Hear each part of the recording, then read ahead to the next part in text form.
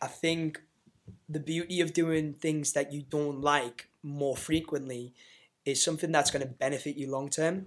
I don't know if you've seen a podcast recently with Andrew Huberman and David Goggins. Yeah, like the lads grief me all the time because I speak about David Goggins all the time because he's fucking he's awesome, right? Classic, But one thing that they dive into is the part of the brain called the anterior midcingulate cortex, which is it's a section in the brain where it gets stimulated by doing hard things.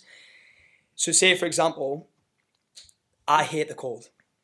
Doing an ice bath for me is like torturous. I did the New Year Day run where you go into like the sea afterwards. Well, we did a sea dip on New Year's Day, right? And the North Sea is fucking freezing. I hate the cold. So we did that. And say, for example, if I were to do that more frequently, if I were to do a cold plunge or a cold dip, then that would stimulate my anterior midcingulate cortex, which would then push my boundaries further for me to be able to do more challenging things without that resistance. Because naturally we try to avoid a lot of hard things. We always want to kind of like go back into our comfort zone where it's safe, it's nice, it's familiar. And that's one thing that I try to push a lot of my lads to do, is to just like chase something that's challenging. Like even like weight loss, that in itself is hard. Like it's monotonous, it's boring, it's a grueling process that you have to go through day in and day out to see a result, and you don't always see that result straight away. So there's that delayed gratification as well as the consistency you have to maintain through that process. But if you can challenge yourself and develop a self-discipline which allows you to see through that process, you almost change your brain's chemistry to be able to kind of like almost welcome it a bit more. And I think that's probably like the biggest thing that a lot of my lads and a lot of people around me are trying to kind of expose themselves to doing more hard things. And that's probably why I do all these like freaking stupid challenges, because like even though nobody's asking me to do them, I'm asking myself to put myself in that position to kind of almost remind myself that like you have to do the hard things to see any form of progress. And that's, I feel like, where you get the most lessons learned about not only yourself, but like also just like areas in your own life too. So you're kind of just being proactive in terms of like, I have to do so the future me would, you know what I'm saying, improve kind of thing, that I have to be uncomfortable right now. So your brain actually... exactly. It's basically putting my future self in a position where like he knows he's going to do something that's really going to fucking suck. Yeah. But if he can get out of that and see the outcome... that's going to probably put my future self in a better position. Because how often do you see a person put themselves to doing like 100k running weeks, or being able to wake up at 3 o'clock in the morning and then go for a 30k run before he has to start a shift on the Saturday? Like it's something that you don't really want to put yourself into, but like you have to find ways to get yourself to the finished product. And for me, that's the things that I had to do for when I was getting prepared for the 100k run, because like through our working week, it can be quite challenging because we're starting, like say for example, like a full day of work starts from 6 o'clock in the morning up until 8 o'clock at night, and we're not leaving the building until we've done all the cleaning till around 8:30. And then we're probably not having our meal till like 9 o'clock in the night, and then going to sleep at like 10. So it can be a pretty full on day. So to add in your training as well as the running, all those things, that in itself is another lesson. But that's the beauty of it, is like, that's the beauty of it as well, is because it almost teaches you to like understand how you can manage your time to fit in those things. Because everybody can fit them in. It's just about like how they can manage their times and like being able to almost want to do that as well.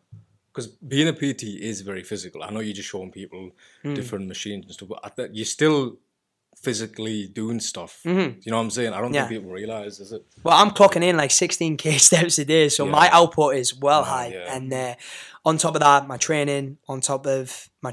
there's other things that I'll do as well. There's a lot of like personal development that we try to achieve within our time at the TC as well. So it just makes us better coaches, but I wouldn't really have it any other way. And a lot of people like even ask me like, what do you do between the days? Like when you're coaching, like do you just sit around and just drink coffee or something? I'm like, no, we do a lot more than that, brother. So that's again, like it is challenging and it is a massive demand, but again, like if I can see that as being a positive instead of necessarily a negative in like 10 years time when I've like mastered the skill of coaching, hopefully I can put myself in a position where like I won't need to coach as much, even though it's my passion, it's my desire to be able to impact somebody's life through training and being able to see their progressions from point A to point B. Eventually I want to kind of expand my abilities, my skill to impact more people further than that. So on a wider scale. Yeah, in a wider scale, absolutely. Yeah. Kind of like similar to how like this might go to hopefully hundreds of people where they can almost get an outlook or an insight towards like what they can do right now to make an improvement. I want to see my future self be able to do that for like thousands or hundreds of thousands of people as well eventually. So it's just sitting down and figuring shit out. Like going back to what you were saying, it's like we were talking about like doing all those hard shit, like forcing yourself to do those because you don't have to do it. No one has to do it. Like obviously you've got your training that you're doing that improves you anyway. Do you know what I mean? Like, but on top of that, you don't need to be doing 100k races. You don't need to be doing marathons. You don't need to be doing any of that shit. But it's I think obviously there's a huge physical element to it, but I think even more than physical, I think it's the impact it has like on your mental like state in terms of how you see certain things. Because if you can put yourself through a 100k race, and if you can complete that, then no matter how like you might go through all the hard shit in your life, but you've always got that point to look back on. Yeah. Like, do you know what I mean? I've been through much worse than this. Yeah. This is nothing. I think it's just mental, that resilience that you build. Mental fortitude. Yeah, that's the one, man. It's the name of the game, isn't it? Come on. Cool, yeah, no, absolutely. No, you're on the money there. I think I find myself going through times where, say, for example, if I'm struggling with something in terms of like a challenge with work, a challenge with a training session, as daft as that might sound, or just like any form of tough situation that I'm in, I always like to go back to those moments where I've really struggled and like I've had to find that second gear to be able to get me out of that situation. And being able to stack those kind of achievements up, it allows me to almost prove to myself that I am who I am because of those moments. And again, going back to David Goggins, he in his book, he talks about the cookie jar. I don't know if you've ever heard that before, but he talks about how he's got this jar that he goes back to where he's done all these races because he's like, obviously he's a seasoned athlete when it comes to ultra running. So he goes back to the moments where he felt like he was struggling. He felt like he had to really push himself hard. And he would go back to those moments where he would pick a cookie out of the cookie jar and almost use that to like push him forward.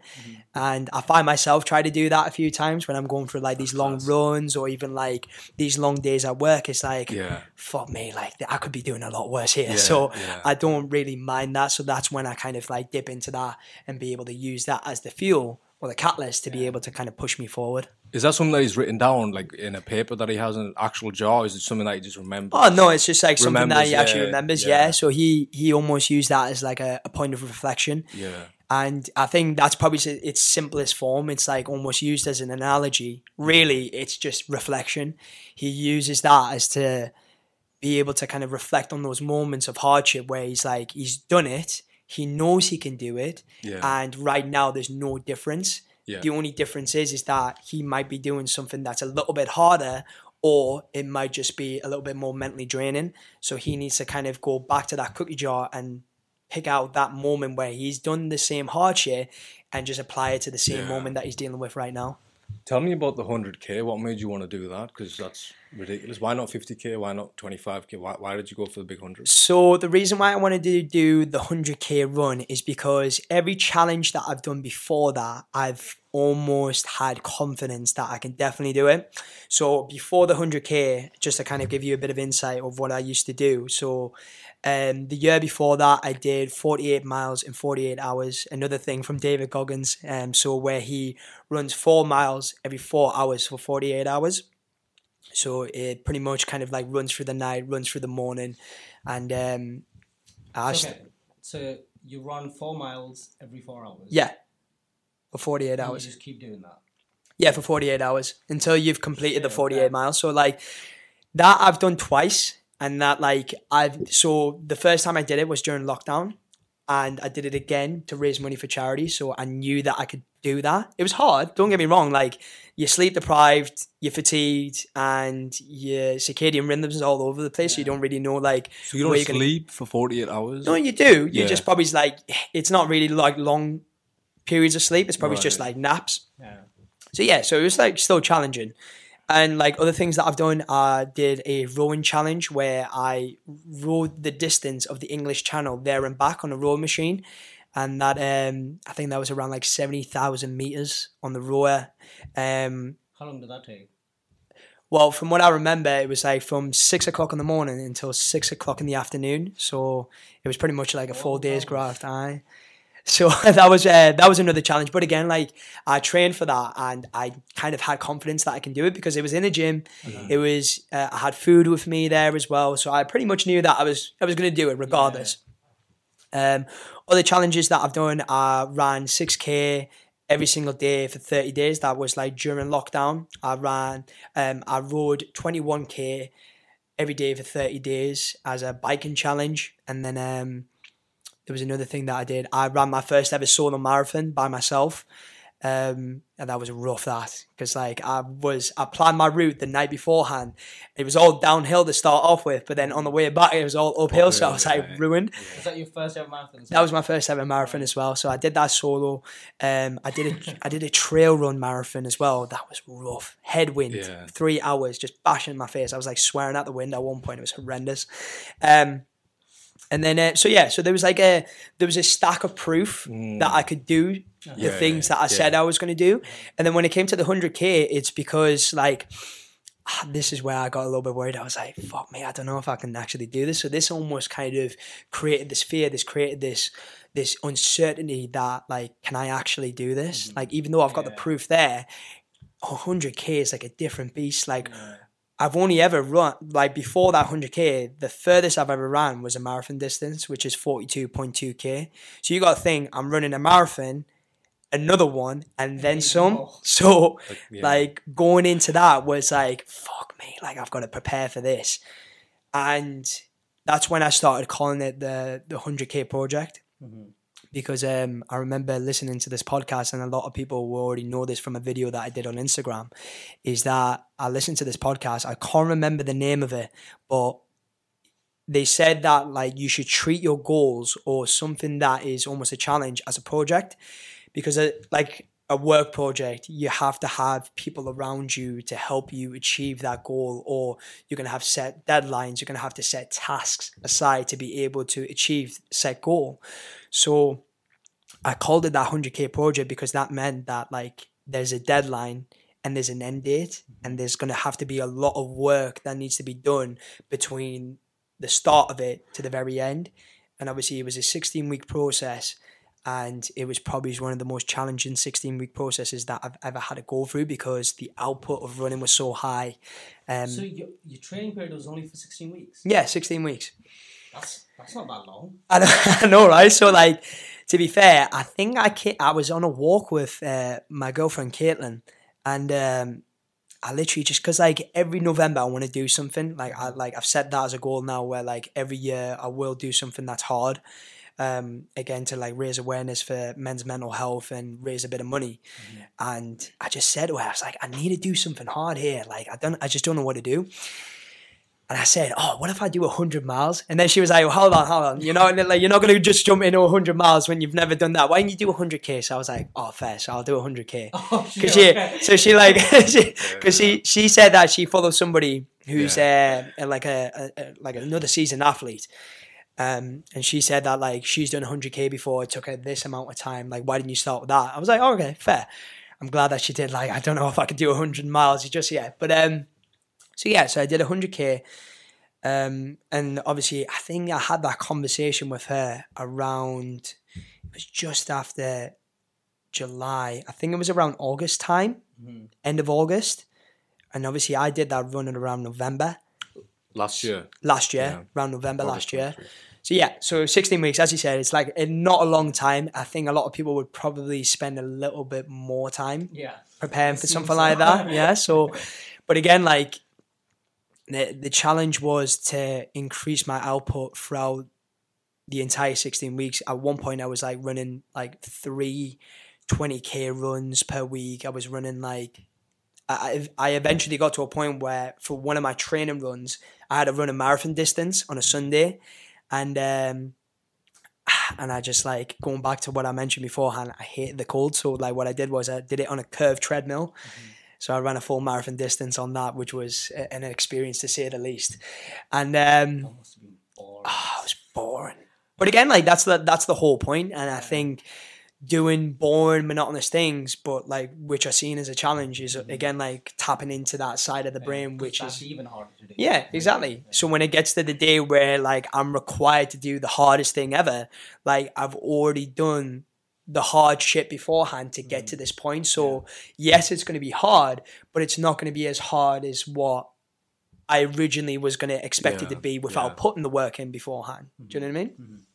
So yeah, that's kind of like the reason why I wanted to get into doing the 100K, and I've already started planning for my next one, which is going to be, again, this is going to be a little bit of an exclusive for you boys, all right? But it's going to be called the Big North Run, where I want to run to every known kind of city in the Northeast and try and run every single location in one day, hopefully.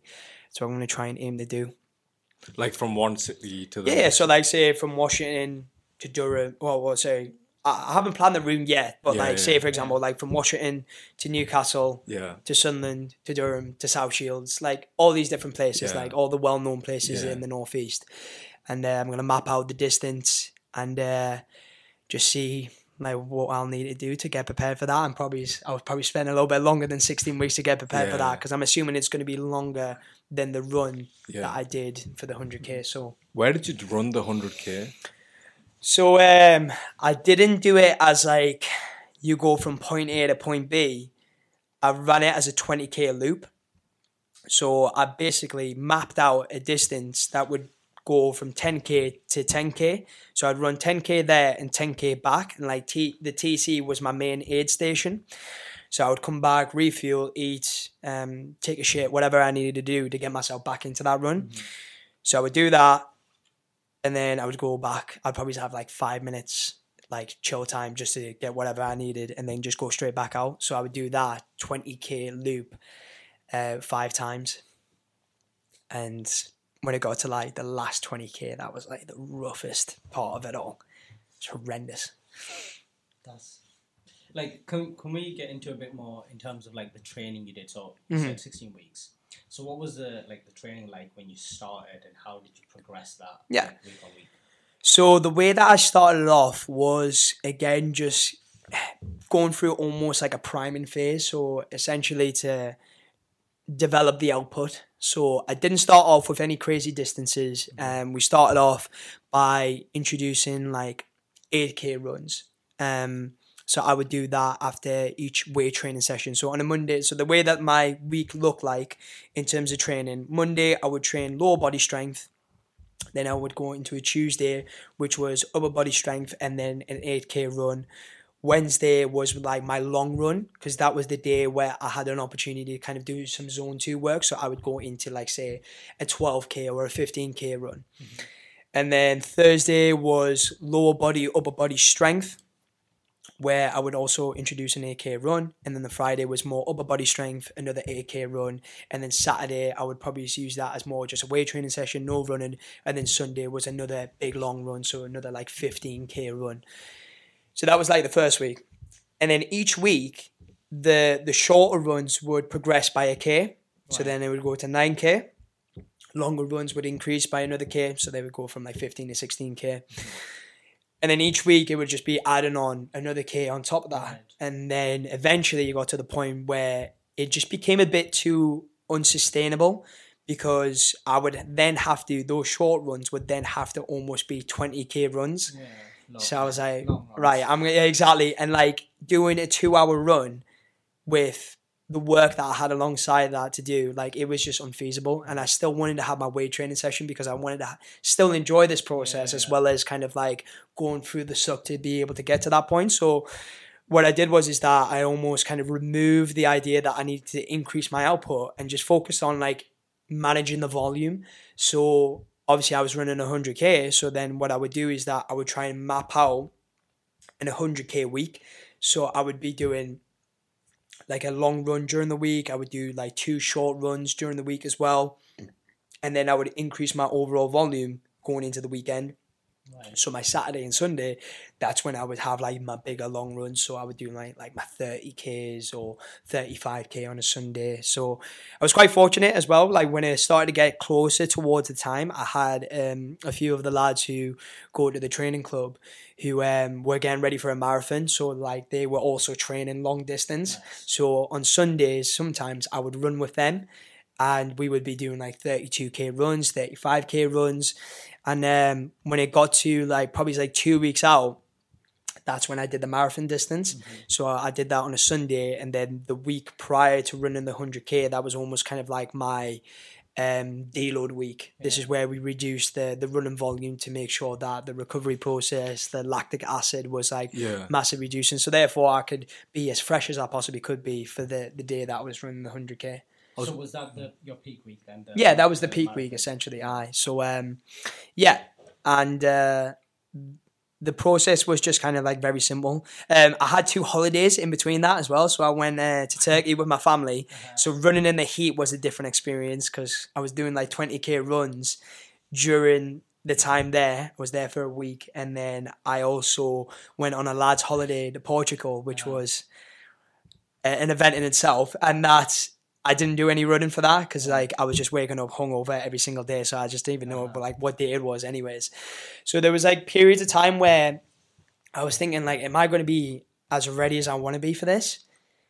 But then when it got to like the last couple of weeks, I just thought for everything that I had in front of me, like I'm happy regardless, because managing the expectation of my mind to be able to like have every single week perfect, it's just unrealistic. Yeah. So I kind of like just set it out there as like with everything that I had in front of me in terms of like my controllables such as work, family life, holidays, things that I wanted to do. With everything that I had, did I do the best that I could do to prepare for this? And the answer was yes. So like regardless of whatever the outcome was, because it didn't really matter like what time I finished, like it just mattered that I got the run done. Mm-hmm. So I was happy with going through that process and just managing my own expectations of like what the finishing time was going to be like, because as long as I got the run done, that's all that mattered to me. And like, to be fair, I did set the goal that I wanted to do it in sub 15 hours, and I did it in 14 hours and 5 minutes, I think, or might have been a little bit higher than that, but did it in sub 15 hours. So I was happy with that. Well done, brother. Well done. Thank you very much. Appreciate that. Tough fighting, but yeah. I was going to say, like, after doing all these running and weight training, how were you able to have that recovery where you weren't overtraining, like refrain from overtraining? Yeah. So when it comes to overtraining, I think there's like a split opinion between this. Yes, you can definitely overtrain because your body almost develops this kind of like resistance against you trying to train again, because then you start to feel this like level of fatigue that you probably never really felt. Like you almost kind of knock yourself ill. But if you can manage it correctly throughout the week, then you almost go into a process where you never really overtrained. Because a lot of my runs, they weren't hard runs. They were zone 2. Like I was maintaining a heart rate of anywhere between 140 to 150. So those runs almost became like recovery runs. So again, going back to David Goggins again, like he breaks it down into like the way that his brain works in terms of his runs is to kind of break it down into those zones. So zone 5 is like when you can't think, like you like, oh fuck me, like I'm in this panic state. It's like fight or flight response. Mm-hmm. But if he can take him down to like zone 2, this is where he's kind of like, I'm calm, I can understand what's going on, like I'm good here. So if you spend too much time in that higher zone of like zone 5, that's when you're probably going to put your mind in a position where it's going to fatigue, but then also your physique and your body.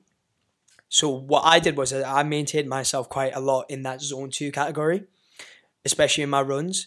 When it came to my weight training, that was around like zone 3, zone 4. You never really go zone 5 unless you're doing something that is more anaerobic. So this is like your sprint work or like short, fast, hard-hitting training sessions.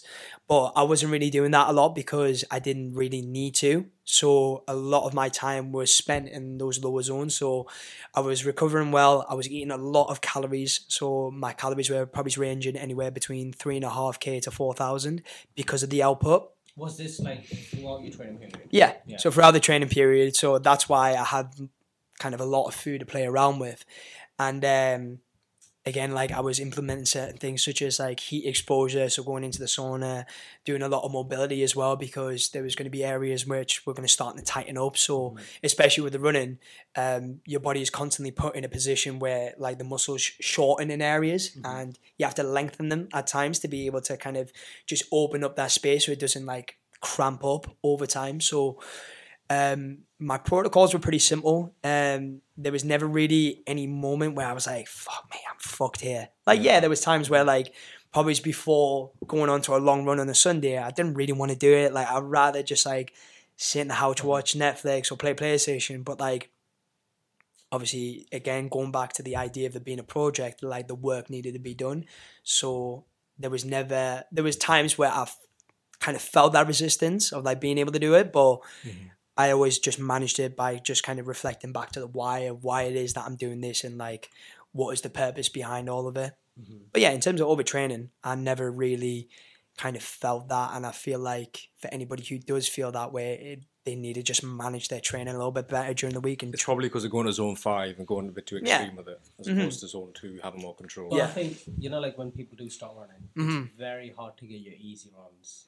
Yeah. Easy. Yeah. Do you know what I mean? Because it's easy to like think you're doing an easy run, but then you're not. You're probably in like zone 3 or 4. Do you know what I mean? Like to get to a point where you're like, yeah, I'm actually in zone 2 and maintain that. I think even that is quite hard to do. Oh, absolutely. As funny as it sounds. I coach a lot of the lads that I coach at the moment. Like their big goal is to like get themselves more into running, which is fantastic because I feel like there's a massive trend now for a lot of people to start increasing that output, not only just by like spending 30 minutes on the bike, but actually just doing more movement, which I think is like a big thing for fitness. But as you said, like an easy run is quite hard because anybody really, but like I'm going to relate this a lot to men. Like men's especially have this ego or this mindset that they have to beat their previous time or lift a little bit heavier because they look at like the next guy who's like running at a 4-minute 30-kilometer pace and they think that they can just go straight into that. But it's unrealistic. And if you're starting to get yourself out running, the best way to run fast is to run slow. So people like always get confused on this. It's like, hey, how can I run slow if I want to run fast? Like, shouldn't I be running faster all the time to be able to get that? But it's like, again, going back to that zone 5, if you're spending 90% of your time in zone 5, one, you're not going to recover because your body's fucked all the time because you've just been smashing it through the bin, being in that zone. And 2, you can't sustain a zone 5 heart rate for a 10, 20K run unless you're a seasoned athlete and you can maintain your heart rate at a relatively low heart rate and then being able to like keep that pace low.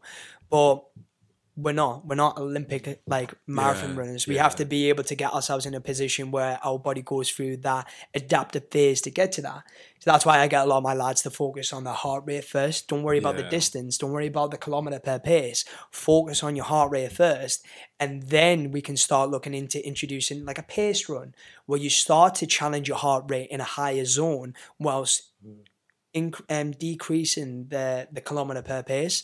And then we'll introduce like interval running, which requires you to run at sharp, fast paces, but then also have like an element of recovery runs in there as well. So therefore you're actually getting the best of both worlds. So in an ideal week, this is the way that I would probably structure it. If a person wanted to run faster and improve their running for 2024, is that I would have one day where they'll run a longer run, which is just zone 2, recovery pace, getting them to focus on the heart rate. Another one would be a pace run. So this is where they're trying to kind of challenge their lactic threshold. So really just pushing themselves a little bit harder, going to around like that zone 4, zone 5. So hitting the heart rate a little bit higher at a faster pace. Is that like 800-meter repeats, like stuff like that? Is that what you mean? In terms of, or just the same kind of like a long run, but just in a... Yeah, almost. I'd probably have it like a little bit of a shorter distance run. So maybe like, say for example, if your long run was a 10K, the shorter pace run would probably be like a 5K because that won't be a lot of time that you're spending there. And say for example, if you wanted to eventually get to a point where that pace run's a little bit longer, then yeah, you could do that. Right. But I would probably just keep it like mini. If you start now, maybe like a 3 to 5K, if you can manage that. Mm-hmm. And then when it comes to the interval runs, then again, that's something that you're probably not going to spend a lot of time with. Probably like 3 to 5K, splitting it off where you do like your first K as a warm up at like a steady heart rate zone, and then going into your next 3K where you go 500 meters fast, 500 meters slow, or like less than that, maybe like 300 meters fast if you're at a certain level, and then you go into 700 meters slow. And then your final loop, that final 1K would be like more of a recovery pace run. Right. So you just focus on cooling yourself down, getting your heart rate back down to a level where you can focus on breathing more than anything. So that's what I would probably plan for an ideal week. But again, going back to people's schedules and like being realistic, that might not fit for everyone. So it might look a little bit different. Yeah. I liked how you mentioned a project rather than a goal. Mm-hmm. I never thought about it like that, but it's interesting, because... Yeah. Setting a goal is you kind of want to do something, but a project is you're actually being specific to exactly what you need to do. Mm-hmm. So it's very interesting. No, it's class. Again, like, I think we've been through years where we've just seen things as goals, and like, I think it almost dilutes the word. Like what's a goal? Like what? Yeah, you've got goals, but like, the likelihood of you achieving those goals might be slim. Mm-hmm. But if you can just hone into like one specific goal that you're trying to achieve and almost make that into a project, it's like freaking hell. Like it'll be like, it's kind of like it adds a little bit of weight towards even it. Saying that sounds better. Feel a lot more than what it is. More real than because if I call it the 100K goal, it's like sounds a bit freaking gimmicky. Like I hear you. Doesn't have that weight to it. Yeah, but like when it's like the project, it's like fucking hell. Yeah, it's like Project X. You know what I mean? It's like a team. Yeah, it's very true. Right. So I really took it to heart when they mentioned it in the podcast. So I was like, fuck yeah, I'm just gonna call it a 100K project, and then it just felt like it was just like this. It was like this rally cry, because then a lot of people started to get themselves involved in a certain level, like either donating money or like getting themselves into like my running. Like they would like join me on my runs, or they would do their own running and kind of like use the hashtag of like 100K project. So it was pretty cool. It's the first time I've ever kind of like experienced that level of togetherness and like community from like something that I've done solely by myself. Mm-hmm. Obviously I've done a lot of community stuff with the TC, and I feel that power and that weight that they carry. But when it comes to something off my own back, I've never really experienced that. So it was a really cool experience to kind of see that. I think it's I don't know if you've met him. Believe to Run. Do you not Believe to Run? Shields. Believe to Run. He's called Joe Larkin. He did was it 250? 150 150, sorry. 150 miles. Oh. Wow. Really? Oh, it's mad, yeah. Wow. That's like different level. I was going to say, like, if you don't know him, you should go run it together. Because he's mad, Christ. I bet he's a fast runner as well. Yeah. He does a running club, does he? Yeah, he's got a running club, yeah. Unbelievable. Bro, this is the best thing about this. We get to have these crazy guys on that have just done like shit that you can't even imagine. Like, do you know what I mean? Like, a lot of people can't even comprehend doing a 5K. Mm-hmm. Do you know what I mean? Like, never mind fucking 100K, 150 miles. Like, do you know what I mean? It's But we're all humans. That's the maddest thing. Like, he's not an alien. You're not an alien. Yeah, you're human like me. Mm-hmm. probably the biggest thing as well, because like I even look at like certain people and think like, how do you even do that? And I forget that I do some shit like that myself. Yeah. But again, like it's just bringing it down to perspective. I think people believe that you have to be a certain person, you have to be built different to be able to do X, Y, and Z. But really, everybody starts off in a position where they didn't have that self-belief, or they didn't have the ability to run that 5K or move over to that 10K or lift that certain weight. You do have to go through the reps to be able to get to that point. And again, like similar to fat loss, going back onto that, it's a long, boring process. And getting towards running a 5K to running a 100K, that is taking years. Like I started running back when I was in secondary school, but that was like on and off. Like I would do cross country and I think I was like freaking rapid, Usain Bolt kind of style. But like that in itself, like there was a starting point there. And it's taken the decades to get to that point where I've had that self-confidence. I've put that stack of proof that I can do something like that. And it just takes one good year for a person who hasn't started running to go from running a couch to 5K, as most people do, then to run like their first half marathon at the end of the year.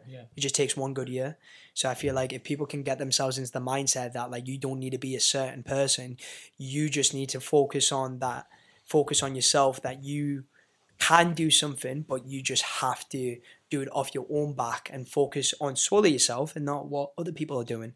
Because it is easy with social media these days to look at other people and think like, fuck me, I'm never going to do that. Yeah. That's so unrealistic. Like, how the fuck can I do that? I've got 2 kids, I've got a 9-to-5 job, and the hardest thing that I do is do paddle over the weekend. Like, how am I going to fucking get to that point? Bro, it's crazy. Like, if you're trying to compare yourself with what you see on social media, like I seen that video you posted the other day about, you know, like that fitness influencers. You know that 3 guys doing some crazy hell, shit. man. Like once Have you seen open, I don't use social media. Oh, do you not? I try not to. Yeah, Good for you, mate. Fucking hell, you didn't want to. See the shit that I see. Jesus. That's the thing, man. You open social media. What happened? What is it? But it's just people. Can I show you? Can I just show you quickly? Because it's stupid, man. People doing like crazy, absolute intense stuff. That obviously they're doing it because it gets views. Because it's crazy. But no one, there's no point training like that. Do you know what I mean? Like like somebody's doing a press up on like a curve mill. 2 lads are running, and then there's a guy behind him with 2 bands doing like battle rope style. Like, why? Like, I don't understand how that's even motivating to the slightest, because they're like posting that shit thinking like, fuck yeah, people are going to be riled up after this. I'm like baffled. I'm like, why would you go into a commercial gym thinking that is the coolest thing to do? And I get it. Like, people do that when you see the aspirational physique, the man with the 6-pack or the man with the big muscles, you think like, fuck me, I want to be like that. So when they see videos like that, they don't even think that it's stupid. They just think like, oh yeah, I gotta do that to fucking get the 6-pack, you know what I mean? Get fucking Hugh jacked. But it's not the case. It's like these people that have these amazing physiques, that's not the kind of shit they did to get there. Nah. Do you know what I mean? They can do that now and get away with it because they have the physique anyway. But obviously, they had to follow like a proper program. Do you know what I mean? Exactly. They had to do the boring 3 sets of 12 to start off with on the bench press, and then get themselves going into the lat pull down where they're focusing on eccentrics and stuff like that. They never fucking did battle ropes and hit classes. You can't build muscle from doing that. Can you imagine their meeting before that day?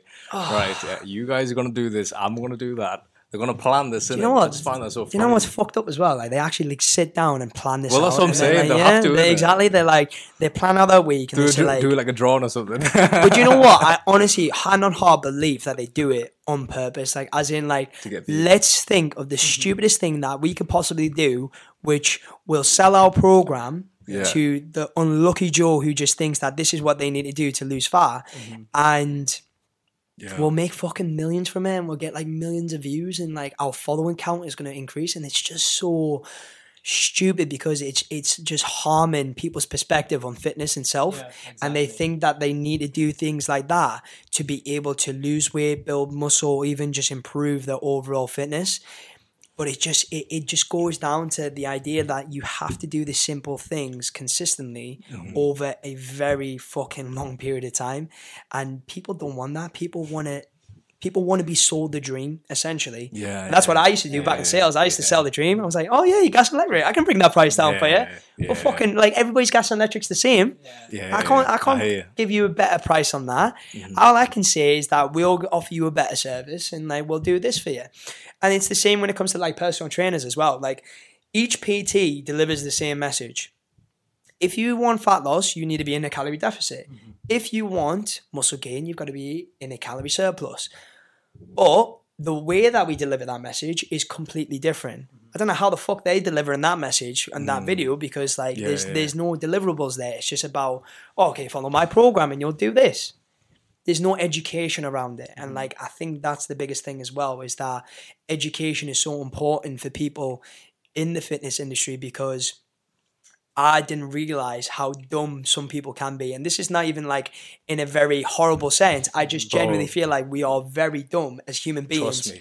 Because like we believe that drinking lemon juice is going to fucking help us lose fat. Crazy metabolism. Exactly. You know, sometimes when you're trying to do sales and then you read the transcript of like, this is what you meant to say. And then you question yourself, like, people aren't that dumb. But a lot of people are so naive that they'll literally buy into your programs. Exactly. You know what I'm saying? It's just, if you think from your perspective that, like, I know that's stupid, but like 95% of people will just be like, nah, it makes sense. They'll like, believe anything. And that's like, and again, this is not me slating people and saying that you're stupid, but really you are. Like, it's boiled down to the fact that you believe that if you drink this, you eat that you will see some form of outcome.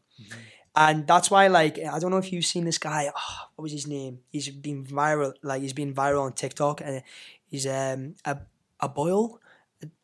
He's a guy who, like, you might know. Wait. Does he react to videos? Yeah, so he's like saying, I'm going to the gym, and he's acting on, but then he sees like a video, and he's like looking around. Is that? No. So this is a guy who's he used to be. I forgot his name. Right. He's been viral on TikTok and he's been viral on Instagram, and like James Smith, Darren Cartel, people like that who have like reacted to these videos. And he almost kind of talks in an extreme way that you have to cut out things such as Eddie. Yes, that's the guy. Yes. So he used to be a bodybuilder in Ronnie Coleman's days. So he was an actual bodybuilder, but now he's like quite old and he's got very, very... He used to be a nurse as well, or like some form of... he said that he worked in the medical industry at some point from one of the videos that I watched him anyways. So he feels like he's got this kind of very clear and very kind of straightforward understanding around nutrition. And he goes to like shopping centres and he'll go to like Asda, Sainsbury's and that, and he'll tell you not to eat this, don't eat that. It's got rapeseed oil in, it's got... like processed fats. It's like everything. It's literally everything. You can't fucking eat a Squares bar. Like, what? Come on, man.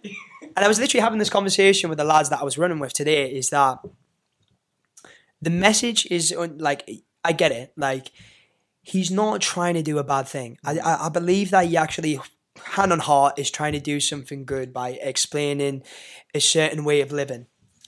But if we boil it down to the person that we're speaking to, like, I always try and use this when I'm doing my videos or I'm planning content. I'm thinking about who is it that I'm trying to speak to here? Like, who am I trying to deliver this message to in terms of a relatable standpoint, but then also in an educational standpoint, because I don't want anything to feel unrealistic. And again, going back to like males, like we set these unrealistic expectations anyways. So if you put that on top of like eating 12 boiled eggs with a little bit of chili sauce, I remember him doing a video on that as well. I was like, what the fuck?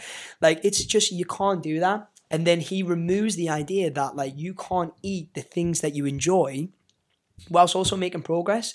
Like, imagine how shit it would be if you're a bloke who's got 2 kids, a wife, and you're going to go out for a family meal over the weekend, but Eddie's told you that you can't eat pasta because it's going to freaking give you cancer. Like, what the fuck? Like, how am I going to enjoy life then? Yeah. Do you know what I mean? So it's basically to do with the fact that, like, it's just alienating everything that we try to do. And it's about education around, like, your food, that not all food is bad and not all food is great. Like, yes, a Squares bar is going to be high in some form of processed sugars, and it's going to have some ingredient there that might not be good for the human body. But if we really look at things in a black and white process, even the fruit that we eat, they get sprayed by chemicals all the time. Yeah. Mm-hmm. Like the meats that we consume are getting freaking harvested through like these farms that will end up feeding them with shite. So like, yeah, we don't actually know what they're being fed and all of that.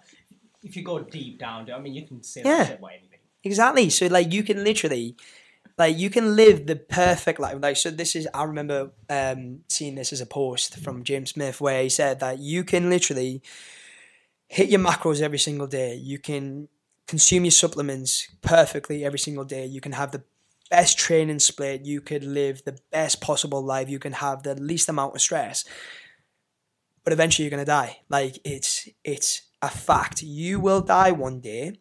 So it doesn't fucking matter if you try to have every single thing perfect. Yeah. Just have it better than what you did before. That's all that matters. If you can be better than what you were before, the day before, the month before, the year before, that's all that matters. And if you can see that level of progress over your years up until you get to 60, 70, because let's be honest, by the time you get to 60, 70, you're not going to give a fuck about a six pack. You're not going to care that you'll be able to run a 4-minute K. Like, you're just caring about what you can do for your grandkids when you get to that age. Yeah. And I think if people can have that kind of perspective of like, my life should not be just down to having everything perfect to be able to get a goal. I just need to consistently be better. And if I have a fuck up here and there, that's fine. It's not the end of the world.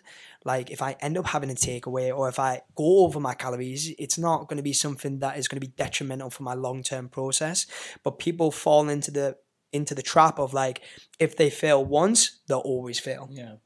And they go through that spiral. But like, I've experienced it before. You probably have experienced it before, where you think, oh, well, fucking, if I failed this, like, what's the fucking point? Like, what's the point of me trying to do that again? It's like always looking at just the bigger picture as opposed to looking at the small steps that lead to the big picture. Yeah. It's about like doing the small things as well as you can consistently, and then you get to that big picture. Absolutely. But then, I feel like it's harder for people to understand that and just focus on the little steps. Because they look at social media and they think, this is what I'm looking at. Yeah. How the fuck do I get there? You know what I mean? But I think, again, it boils down to education. Like, absolutely, you need people that are educating people. Well, like James PT, like, I love the shit he puts out because it's so realistic. Like, everyone can, even though he's at the level he's at, a normal guy can watch his videos and still relate back. Yeah. Because it's very relatable to a normal person. And another thing as well, like, he's been through that. Like, he's been the guy who's had steroids and wanted to get jacked because he wanted to have attention from females, or he's been that guy who's like gone out on the piss every single weekend. Like, I think one thing that a lot of people struggle with is to be able to relate to the people who haven't been through that process before. Like, if somebody is overweight and about 20 kg heavier than what you are, like, it's hard for you to be able to relate to that person who's got the six pack, because like what they're trying to feed you is like it's a quick fix. It's not something that is a process that they've had to go through, or they have been through it, but they just don't know how to educate you correctly on that. So therefore they have to spiel out shite to be able to get you to understand a certain thing. And there, for me, like, that's why I really try to be as kind of transparent as possible with my own experiences. Like, I've been the guy who's been into drugs when he was at a younger age. Like, I've been the guy who was stressed to death from work, got himself overweight, didn't train. Like, I've been through that path. And that's why for every conversation that I have with my lads is that, like, I know what you've went through. I know how you feel. But you've got to listen to me, and you've got to understand that, like, whatever I'm trying to do in terms of educating you here is because I've went through it, and I want to be able to get you in a position where you don't have to go through that anymore. Yeah. Very true. Beautiful. I wanted to ask you, in terms of, since we were talking about fat loss, if you could boil it down to 3 things, like, and anyone can do, what would you say are the 3 most important things to achieve fat loss? To achieve fat loss? This is going to be a mad ride. 3 of the simplest things that you can do to lose freaking an exceptional amount of weight is walking more, Like literally just moving, like, and people think that you have to just go out and actively do steps, like 20, 30 minutes. Like that would be great. But if you can't fit in that in your schedule, say for example, if you're in the office, if you can't fit that in your day and you get like a 30-minute break, if you could squeeze in 10 minutes, great. If you can't, use the office space, like find an excuse to go to the toilet more frequently, maybe drink more water while you're sitting down, and that requires you to go to the toilet back and forth. So you know what I mean? That gets your steps up massively. And one thing that my girlfriend recently found out is that because her mum and dad had been away for the last 2 weeks on holiday, she's been doing a lot of the housework, and she's been doing like 10K plus steps every single day because she's been doing housework. She's not been for a single walk. Yeah, just moving around. Like, so doing shit in the house and like using that as an excuse to like get yourself moving, that's a great way. But like, just to kind of boil it down, like number one would definitely to just be getting steps in. Number two would just having a set structure around your food. Now, this doesn't mean having a meal plan. You don't even need to track calories here. Like, if you could start off by tracking calories, great. But even if you don't want to track calories, like having some form of structure around your food and really just nailing down your protein. If you're a fat gluttonous fuck who keeps on eating over the weekend, because I've been that guy as well, who goes into the weekends and like consumes the pack of Maltesers, like it's easy. Like if you eat one, you can't just eat one. You eat the full thing, don't you? Yeah. So if you can just minimize the amount of times or opportunities that you have to kind of like reach in and grab that, and have some structure around the foods that you consume, let it be having breakfast, having lunch, having dinner, having a snack. Like, find a way to make it work for you. If you're not a breakfast guy, remove breakfast. Have more calories later in the night, because usually we're more hungrier when it gets in the nighttime, especially if you've been stressed, because you then have this response in your brain where ghrelin, which is it's a chemical in our body that induces hunger. It's a hormone that induces hunger. So like on the nighttime, that's where it's highest. So if you can just maybe push your meals back a little bit and have a little bit more calories to play around with on the nighttime, like say for example you're cooking a meal for your family, then go for it. Then that'll be fine. But you get to enjoy your life more as well. Exactly. That's interesting. So in the nighttime is purely because of stress that you get hungry in the night. So stress in itself is like say for example, if you're not stressed, you're not really going to experience it. But if you're having high levels of stress, it increases your cortisol levels, and cortisol is something that is like a main stress hormone. And there's the hormone that attaches to that is ghrelin. So ghrelin is a hunger hormone. So this is like kind of almost creates the desire to eat shit. So say, for example, if you had a shit night's sleep as well, that also induces cortisol and therefore induces ghrelin. So your ghrelin levels get a little bit higher. So on the days that, say, you get 5 hours of sleep, you wake up the next day and you're like, oh, God, like, I just crave everything. I don't know what it is. Like, I want to eat everything. And that's because of that. Interesting. So that's another thing to take into consideration. But just to kind of go back onto what I was saying, to boil it down on just the one thing, it's just to have some form of schedule around your eating. Really focus on increasing the amount of protein that you're consuming. So you could use the simple scale of like a fistful. So if you don't even want to weigh out your food, which you probably should, like weigh out your food just to keep things simple. But if you didn't even want to do that, you can literally just get a fist. Like a fist, compare that, chicken breast, bosh, add that in. Or even like minced meat, reduce the fat, doing something like that. And then one final one as well is definitely weight resistance training, like 100%. Like I think it's not even the fact that like weight training is going to make you lose fat. I think it's just going to make you look better when you lose fat, because people will go through the process of fat loss and they don't do any form of resistance training.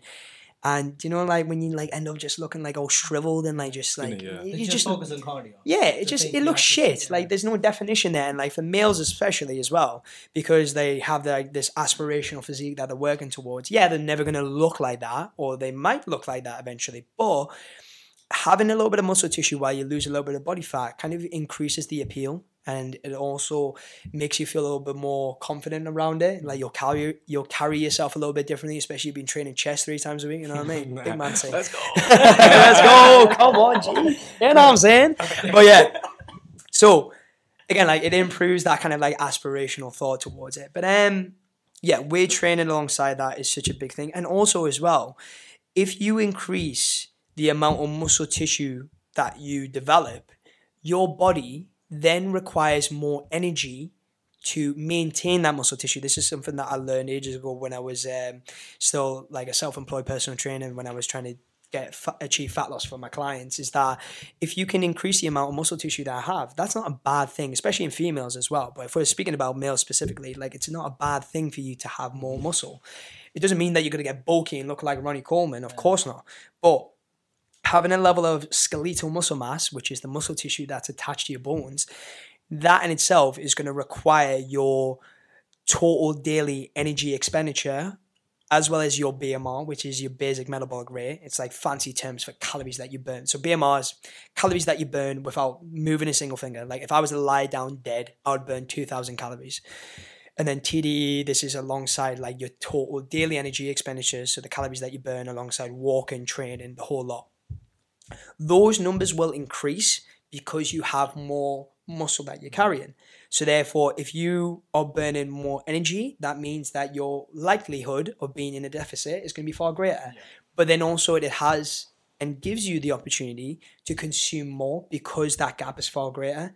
That's why a lot of people, when they start increasing their calories, when they're in the fat loss phase, they think like, oh, do I actually need to be eating more? Like, yeah, because you're going to be burning this huge amount of calories and you need to have some form of energy there. That's why I never really have my lads go through like below 2,000 calories unless they're getting ready for like a photo shoot, a show. Like the likelihood of that happening now is really massively reduced because we don't really promote that as much. Like we don't really want you to kind of get to that point because having too low of calories massively causes imbalances in hormones, massive shifts in mood, the want to do anything, your libido massively changes as well. Oh yeah, it's shit.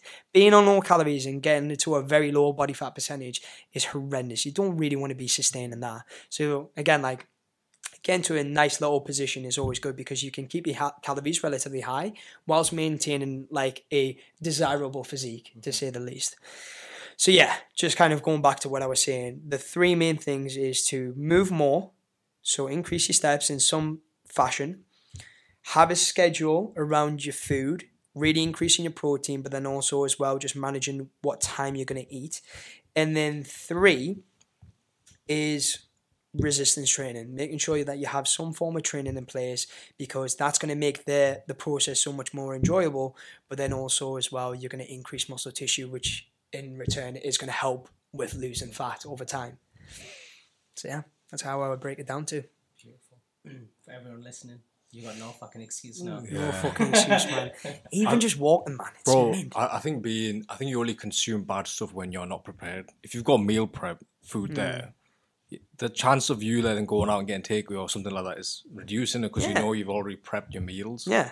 I think that helps a lot. Very, very helpful tip is just don't buy shit in the house. Mm-hmm. Like I think it's one of the easiest things you can do. Because obviously if there's shit in your house, right, you're gonna be tempted to eat it. It doesn't matter how disciplined but even if you are someone that can control, have like you were saying, open a pack of Maltesers and just have a few, not the full packet. Even then, if it wasn't in the house, you wouldn't eat it to begin with. Exactly. That is the simplest thing. Just don't fucking buy shit. Yeah, it is simple as that, and like I think. It's easy to say that, but then also as well, it's like it's hard a little bit because, like, say for example, if you got kids, having the sweets there is going to be really important. Yeah. But one thing that really worked with one of the lads that I was working alongside with is to have separate drawers. Mm-hmm. So you've got your kids' snacks in one drawer, and then you've got your snacks in one drawer, and obviously your snacks could be like something that's more low calories in comparison to what your kids might have, or you could even just kind of shift the perspective and like allow your kids to have like something that is more low calories. But again, like I understand that not everybody's gonna treat that the same way, and I don't expect them to because you don't want to have your kid boring and like not eat the same shit that all the other kids are eating. Mm-hmm. Like, you don't want to be that parent who just says, like, oh, you're going to be gluten-free for the rest of your life. Fuck off, man. I'm not doing that. You're going to be a vegan for life. Oh, fuck off, man. I would hate that. But again, actually, a funny fact, when my dad used to own a pizza shop back when I was a kid, he used to bring me pizzas for mornings. So I would actually have pizzas for breakfast. That's how fucked up it was. I was a chubby kid, man. But yeah, so like, again, like, as diet, though. oh, it's better than a vegan diet, I'll tell you that.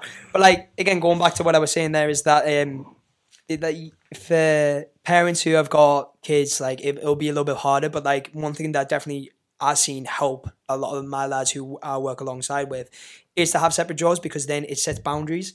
Like, you're not going to eat your kids' snacks. Mm-hmm. You don't want to be that dickhead, do you? You don't want to be that father. You don't want to be that dad. You don't want to be that guy. You're not that guy. So... Daddy, wait. There's me 4 pack of Maltesers. Oh, I don't know. It's gone. But yeah, so like, you don't want to be that dad. And again, like, if you want to go through the path of like having lower calories for your kids as well, like, that's fine. But like, it just sets the boundaries. So you can do something like that without necessarily restricting yourself massively, or being the guy who eats the 4 pack of Maltesers who can't just eat one. Yeah. So I'm definitely that guy. But yeah, so. The difference is, like, you fucking work for it. You deserve it. I mean, you can burn it off. Yeah. If you're putting in the work, then you can eat. Because you're going to burn it off either way. I think managing my calorie output as well as managing my calorie intake does help. And yes, it leaves me a lot of room to be able to consume the foods that I want. Like, don't get me wrong, like, when I'm in the weekend and I'm having a takeaway and then maybe like a 4 pack of popcorn, like, it's probably not going to have a massive detrimental effect on my physique or my performance, because again, like, I've got my physique to a certain point where I can manage that better. But I think a lot of people see that as almost like, oh, well, Saman says that I can do it. Like, of course, like, no, you haven't earned the right yet. That's the main thing that people need to understand, is that, like, don't look at me and think that because I'm saying that you can eat like, you can have the balance between the two, doesn't always mean that you probably should, because you haven't earned the right yet. Like, if you're 30% body fat, your visceral fat levels are above 20, you're internally fucked, and you can't even see your penis anymore. Like, come on, man. You can't be fucking scranning and pouching away and telling me that you're trying to look for balance. Like, you haven't earned the right of balance yet. So that's the main thing that a lot of people get confused about, because they think that, like, yes, we're trying to promote a healthy lifestyle. Yes, we're trying to promote more of a balanced approach. But if you haven't earned the right for balance, you have not got the option to do that yet. Yes, you will eventually, but you have to work for that first and eventually get to that point where you can do that, because then it makes it a lot easier. And also, going back to the thing that you mentioned there, is like, yeah, I can just burn it off. I think another thing that a lot of people try to put themselves into a mindset to, and this is no fault of your own as well, is that, like, they look at their watch or their MyZone and see how many calories that they burn, and almost see that because I burn X amount of calories, I can consume X amount. But your body doesn't work like that. Unfortunately, the amount of calories that you burn, say, for example, if I'm looking at an Apple Watch or if I'm looking at my MyZone, the calories that it shows me usually is a bit off, because no health tracker is 100% accurate when it comes to calories burned. So you can only use it as a gauge. So when you start to look at it in a perspective of like, oh, if I can train this hard, I can eat X amount of food. But really, you should be looking at it as like, I've trained hard today and I am feeding myself to perform better the next day. It's the shift of perspective of that, like, I'm not burning to eat food, I'm training and eating food to help with my training. Because I feel like if you can shift that perspective to that, that's going to make it so much better. Because, like, you're not going to eat shit to train shit, you're going to eat good to train better. So that's the main thing that we try to kind of deliver as a message for our lads, is to be able to... Yeah, I'm having pasta for refeed on it. Yeah, exactly. Like, come on, man. Like, you're having like 300 grams of pasta, which is almost 1,000 calories on top of that, and saying that you're just bulking. No, brother, you've been bulking. You've been bulking for the last 10 years. You can cut down on that, man. All right? So, yeah, it's something like that.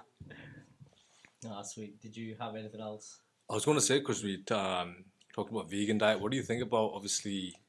I know it's different for women, but like for men to go on extreme vegan diets and stuff and kind of stop eating meat. And see, I know we joked on a little bit about vegan diet. Because I heard some people, you know, so yeah. Some people are like, I know someone that's very sensitive. Yeah, like, I get, like, don't get me wrong, like, I personally would never go into a vegan or pescatarian or even kind of just anything that reduces the likelihood of eating meat in a nutrition protocol. Because personally for me, like, I love the food that I consume. It gives me a lot of freedom. But say, for example, if a person goes into a vegan diet or anything that is more vegetarian where they're consuming a little bit less meat, then that's fine for them. If they're consistent with it and they find a way to get enough protein in it, like who am I to say you shouldn't do that? Because then I'm kind of entering the realm of like what other people do who demonize a certain form of eating. Like, you're going to get a little bit stick for it. You might not necessarily be able to build as much muscle tissue because you're not consuming a form of meat that is going to help with the enzymes that you need for that kind of recoverability for your muscle.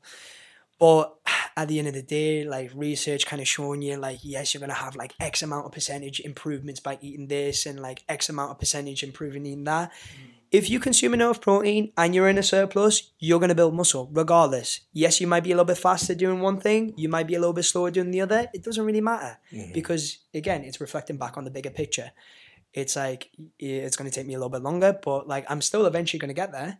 And I'm going to do this a little bit faster. And I'm still going to get there. Like it doesn't really matter. As long as the goal is what you're trying to focus on and not trying to do the diet because somebody's told you to do it. Like you're doing it for your own back and you feel like, I can do this consistently. Who am I to judge? Yeah, you shouldn't really force anyone to do anything. No. I was going to say, what's your like favorite meal? My favorite meal? Healthy, like as in the most underrated meal. Like a day-to-day meal. Do you know what? I'm not gonna lie, right? Just chicken and rice, man. Chicken and rice. Like people like look at me and think, "Fucking hell, you're mad, you know." Like chicken and rice every single day, but like people think that chicken and rice is boring. They think basmati rice, chicken breast, salt and pepper, and broccoli. That's not what I'm eating, man. I'm eating marry me chicken made in the slow cooker with a sauce. All right, I'm adding in them seasonings, brother. So again, like you can actually make chicken and rice really, really nice. I'm getting my lean source of protein. I'm getting some flavor from what I'm adding in. But then also as well, I'm controlling my calories there. So like a lot of the lads, one of my close friends as well kind of said that like I probably follow the 80-20 very well. So the 80-20 rule is where you have 80% where your calories are controlled and then 20% where you'll have like a little bit of fun with it. You'll add in some stuff that like popcorn or like some sweets or just whatever, right? A Squares bar. Yeah, Squares bar, fucking hell, God forbid. So a Squares bar or whatever, right? So that's kind of like how I almost live my day-to-day in terms of a nutritional sense. But again, like going back to like you have to almost earn that right to get to that point in terms of being able to follow the 80-20 rule. But just to kind of go back on what you said there, just like my probably favorite meal is probably chicken and rice. Another one that I usually have, if I don't have enough chicken, I'll usually have tuna and rice with sweet corn. And for the people out there who say that tuna is shit, you're a waste man.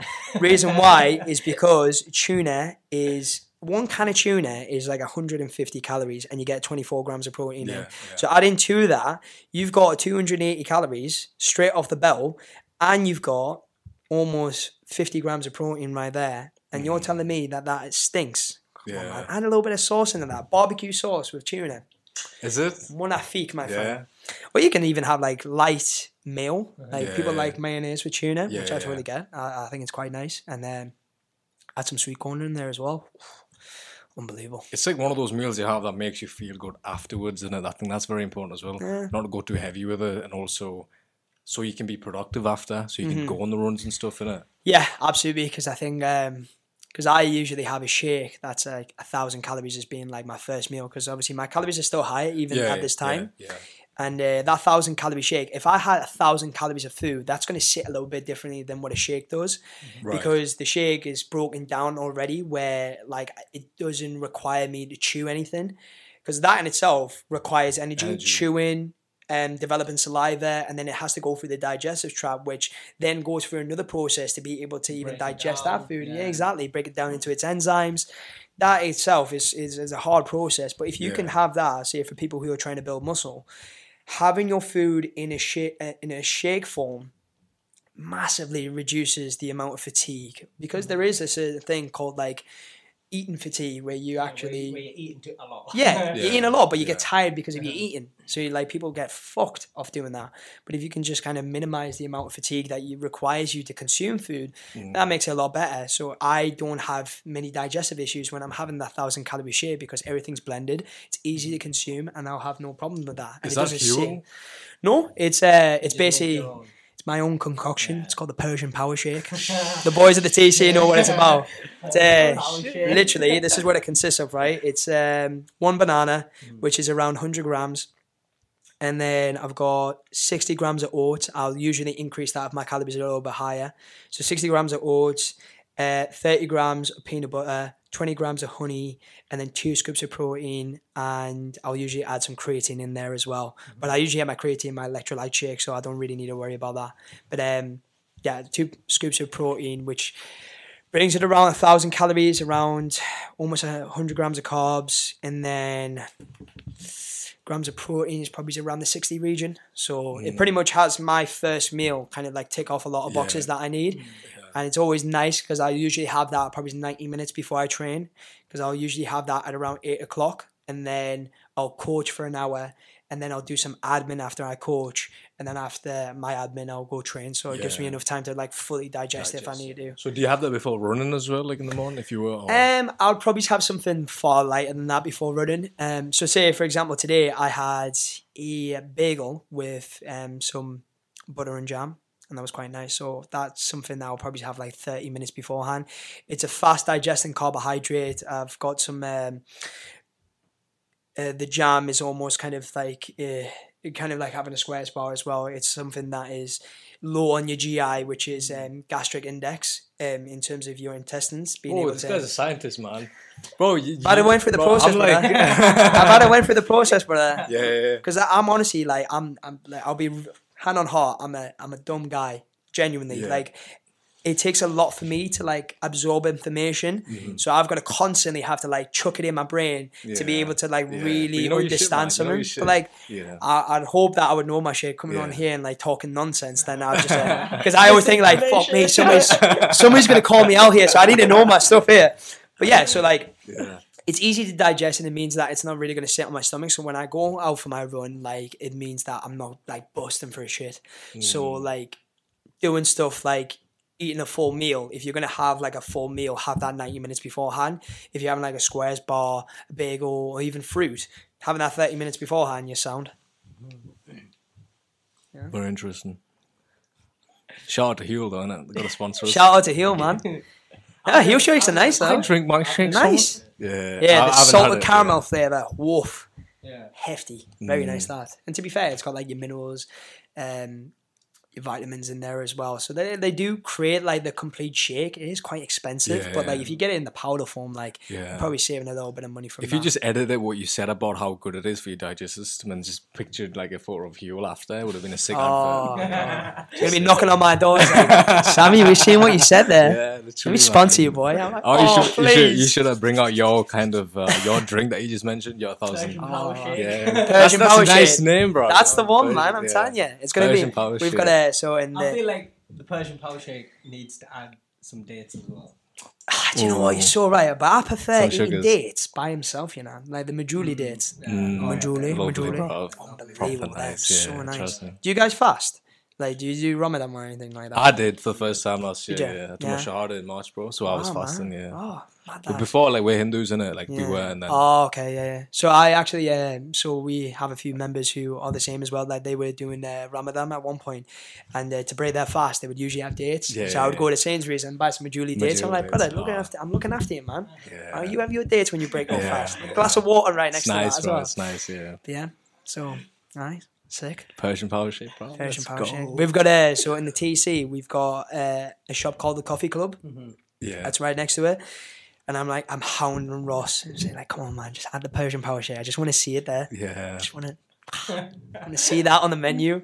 Our like complete life there. Yeah. Like I've got my own like because we brought a T-shirt out. It's called Let's Get Loose because usually when we start our mobility routine in the training session, we used to do it where we would do it as a group, and when I first started in the TC, like for some reason I just started saying this, like let's get loose, like I'll shout it out, and instantly people knew like what we meant, like you'd go straight into mobility.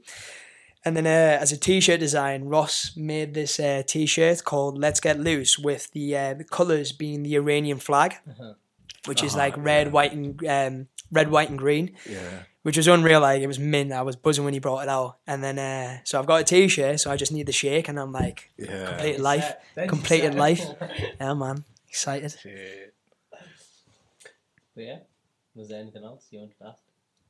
No, do you ever go back to like Iran or anything? Like, I would love to. The last time I went to Iran was back in 2014, and I haven't been since because, unfortunately, like Iran's going through like a bit of a process where like the government is causing a lot of issues for the Iranian people, and if I go back, I'll have to do my my service, my military service. Oh, really? Yeah. So that's why I've kind of like. Pardon me, I've like avoided going back. So if I'm ever seeing family, we usually meet at Turkey because like Iran is literally right next to Turkey. Yeah, it's only like a 2-hour flight.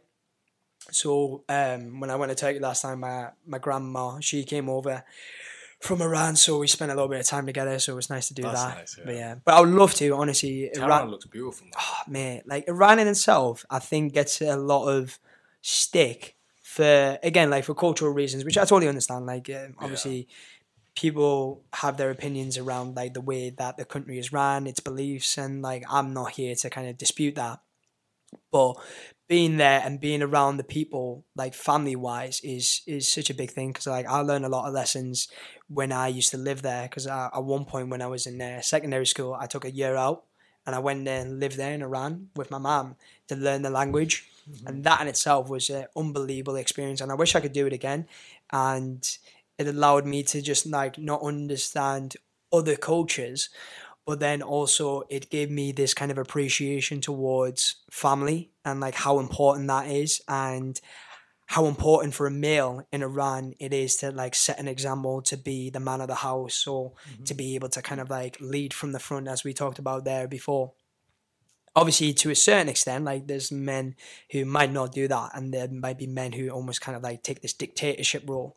But like when you think of a family man who like sets the right examples and like does everything for his family, that's like a massive lesson that I learned, and I like it always sticks to me, and I always love being able to go visit there and see like my other family as well, because I've got two sides of my family, my mom's side and my dad's side. My dad's side are the ones that are kind of like the humble, like they're from the ends kind of people, but like the ends in Iran is like nothing that you think like in Sunderland or stuff like that.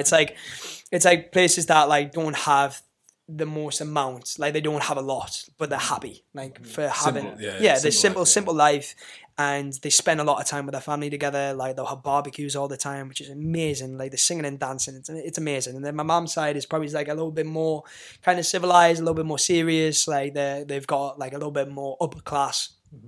But that's the beauty of like being able to experience both families, because then you can kind of like take the best from both, but then also the worst, and just kind of like see how you can combine that and like set that in your own life as well. You mentioned earlier about the man in the house. Did you learn that from your father? Was he like showing you like an example of? Yeah, like my dad, Big Shaz, as he's well known for, like he has set an incredible standard for me to like follow from. He came in this country when he was 23 years old. Like he went through an entire process of coming from Iran to the UK. Like he went, like, do you know how people joke about like coming in through a bus and like a banana boat? My dad is like literally the living proof of like he came from a truck from Iran. He got stuck in India because the police stopped him, and he went into a prison for X amount of time. They got out of that prison and then found the person who was driving them there, got back into the car, and then went into the UK. Obviously, he's legal now, so for people who are watching, like it's not illegal anymore. But so like he came into this country very young age, only had X amount of money, and he just chucked himself into the deep end of like being able to learn the language, work, earn some money to bring his family over. So his wife, my mum, bringing him over to this country and like just being able to like just make a man out of himself from being such a young age, and like having this stupid amount of responsibility without really having much guidance. And bro, 23. Like, it's mad to even hear that, bro. You know what I'm saying? I'm 24. My dad was like literally, he's like had tenfold of a life experience by the time I got to that age. So imagine coming to like a country like this at that age, figuring everything out. Yeah. You don't even know the language properly, bro. It's crazy what I was going through. And then there's us. And then there's us getting like the fucking easy life. I'm like, fuck.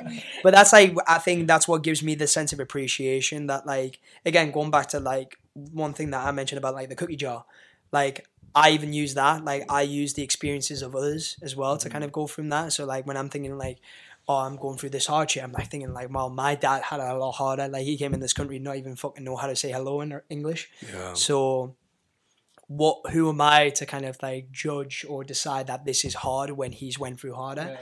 So I think that allows me to be able to kind of learn from that.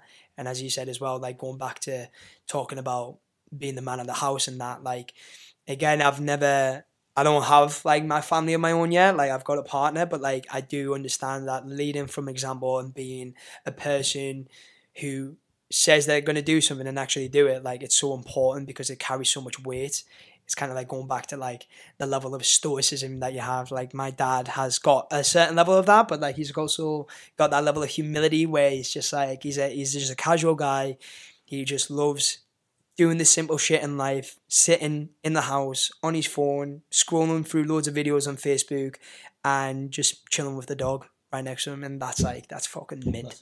That's enough for him. Like he's done his job kind of thing. Yeah, he's went through the rite of passage. He's done what he needed to do, and now he's living his best life, and I wouldn't want anything more for him. It's amazing, like. Exactly, he's done what he's done his job. That's class. Also, once you've raised kids and your kids are a certain age and they're settled and they're doing 100k runs and shit. 100k runs and that. Yeah. Do you know what's mad, right? Because like I don't know if you experience this as well, right? I think it's like proper, like it's in Asian culture, like where like it doesn't matter what you do, like your family's always going to be happy for you. But like it's so funny because like I'll tell my mum and dad like, oh yeah, I've been doing like these 20k 30k runs. Like they don't see it as like anything big. It's like, oh my god, Sammy, well done, man. Like it's amazing for you. Like man, when I told my dad like I did 100k, I was like, oh, was it hard? I was like, it was fucking hard. I was a walk in the park. No, it was fine. But like so like it's always like. That's another thing as well, like the humble factor of like it doesn't matter what you do, like your family's always gonna love you, and like that's something that I'll carry over, like especially when I kind of like come to raise my kids, like not overwhelm them with emotion and like overwhelm them with like pressure and stuff. It's like whatever you do, great. If you do it great, even better. But like at the end of the day, you're still gonna be loved. You're still always going to have a home to go to, and you're going to be able to like have that support system there. And like that's what my mum and dad have always taught me, is that like do your own thing, learn how to do it, fail if you need to, but we're always going to be here for you. All right? And that's fucking sick, and that's all I needed. That's class, that man. You got any siblings or anything? Nah, single child.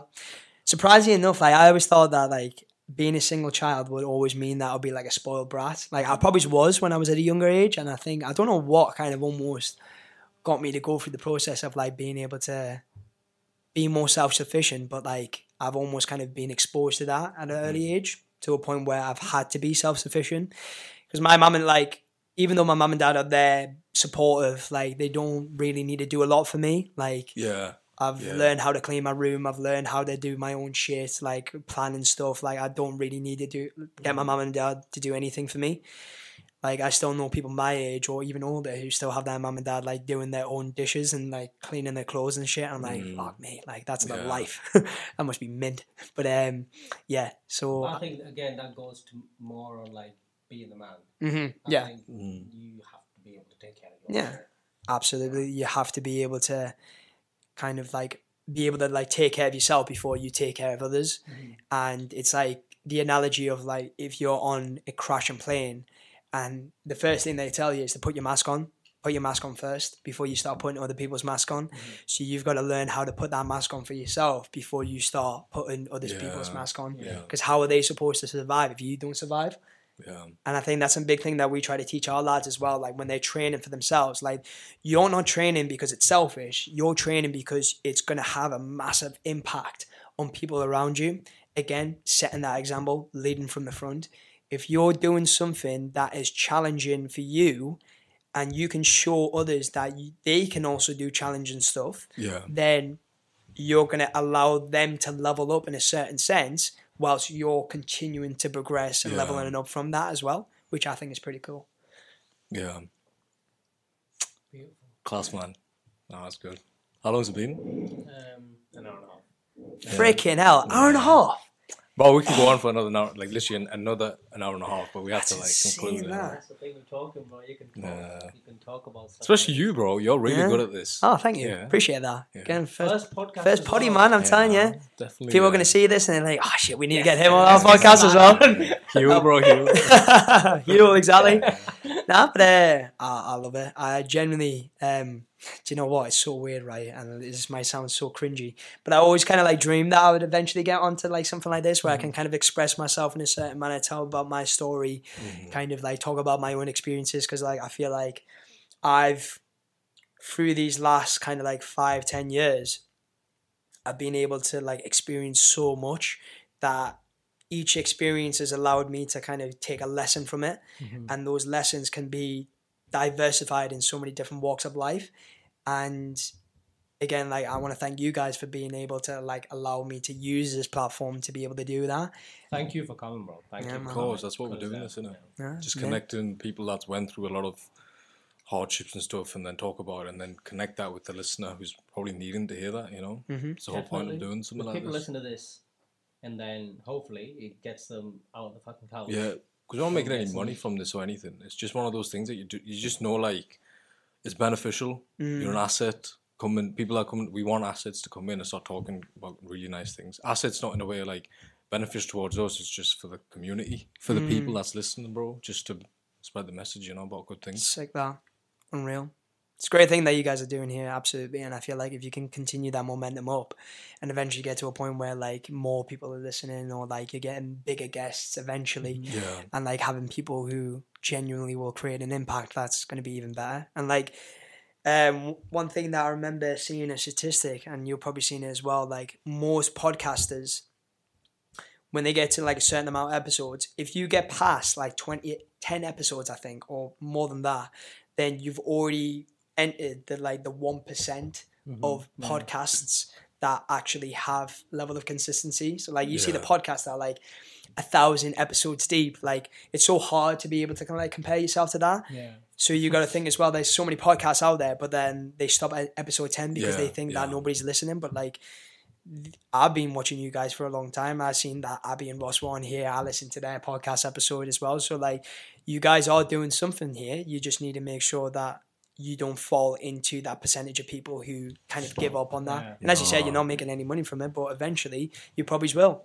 But it's about kind of that rep and being able to like just kind of know that this is a project that you guys are working on, and it's going to require a lot of time to be able to build up from that, right? Not a goal project. We're only gaining from it anyway. It's literally it's like every week we have someone on. It's like we learn from something from them. Do you know what I mean? There's always something we learn.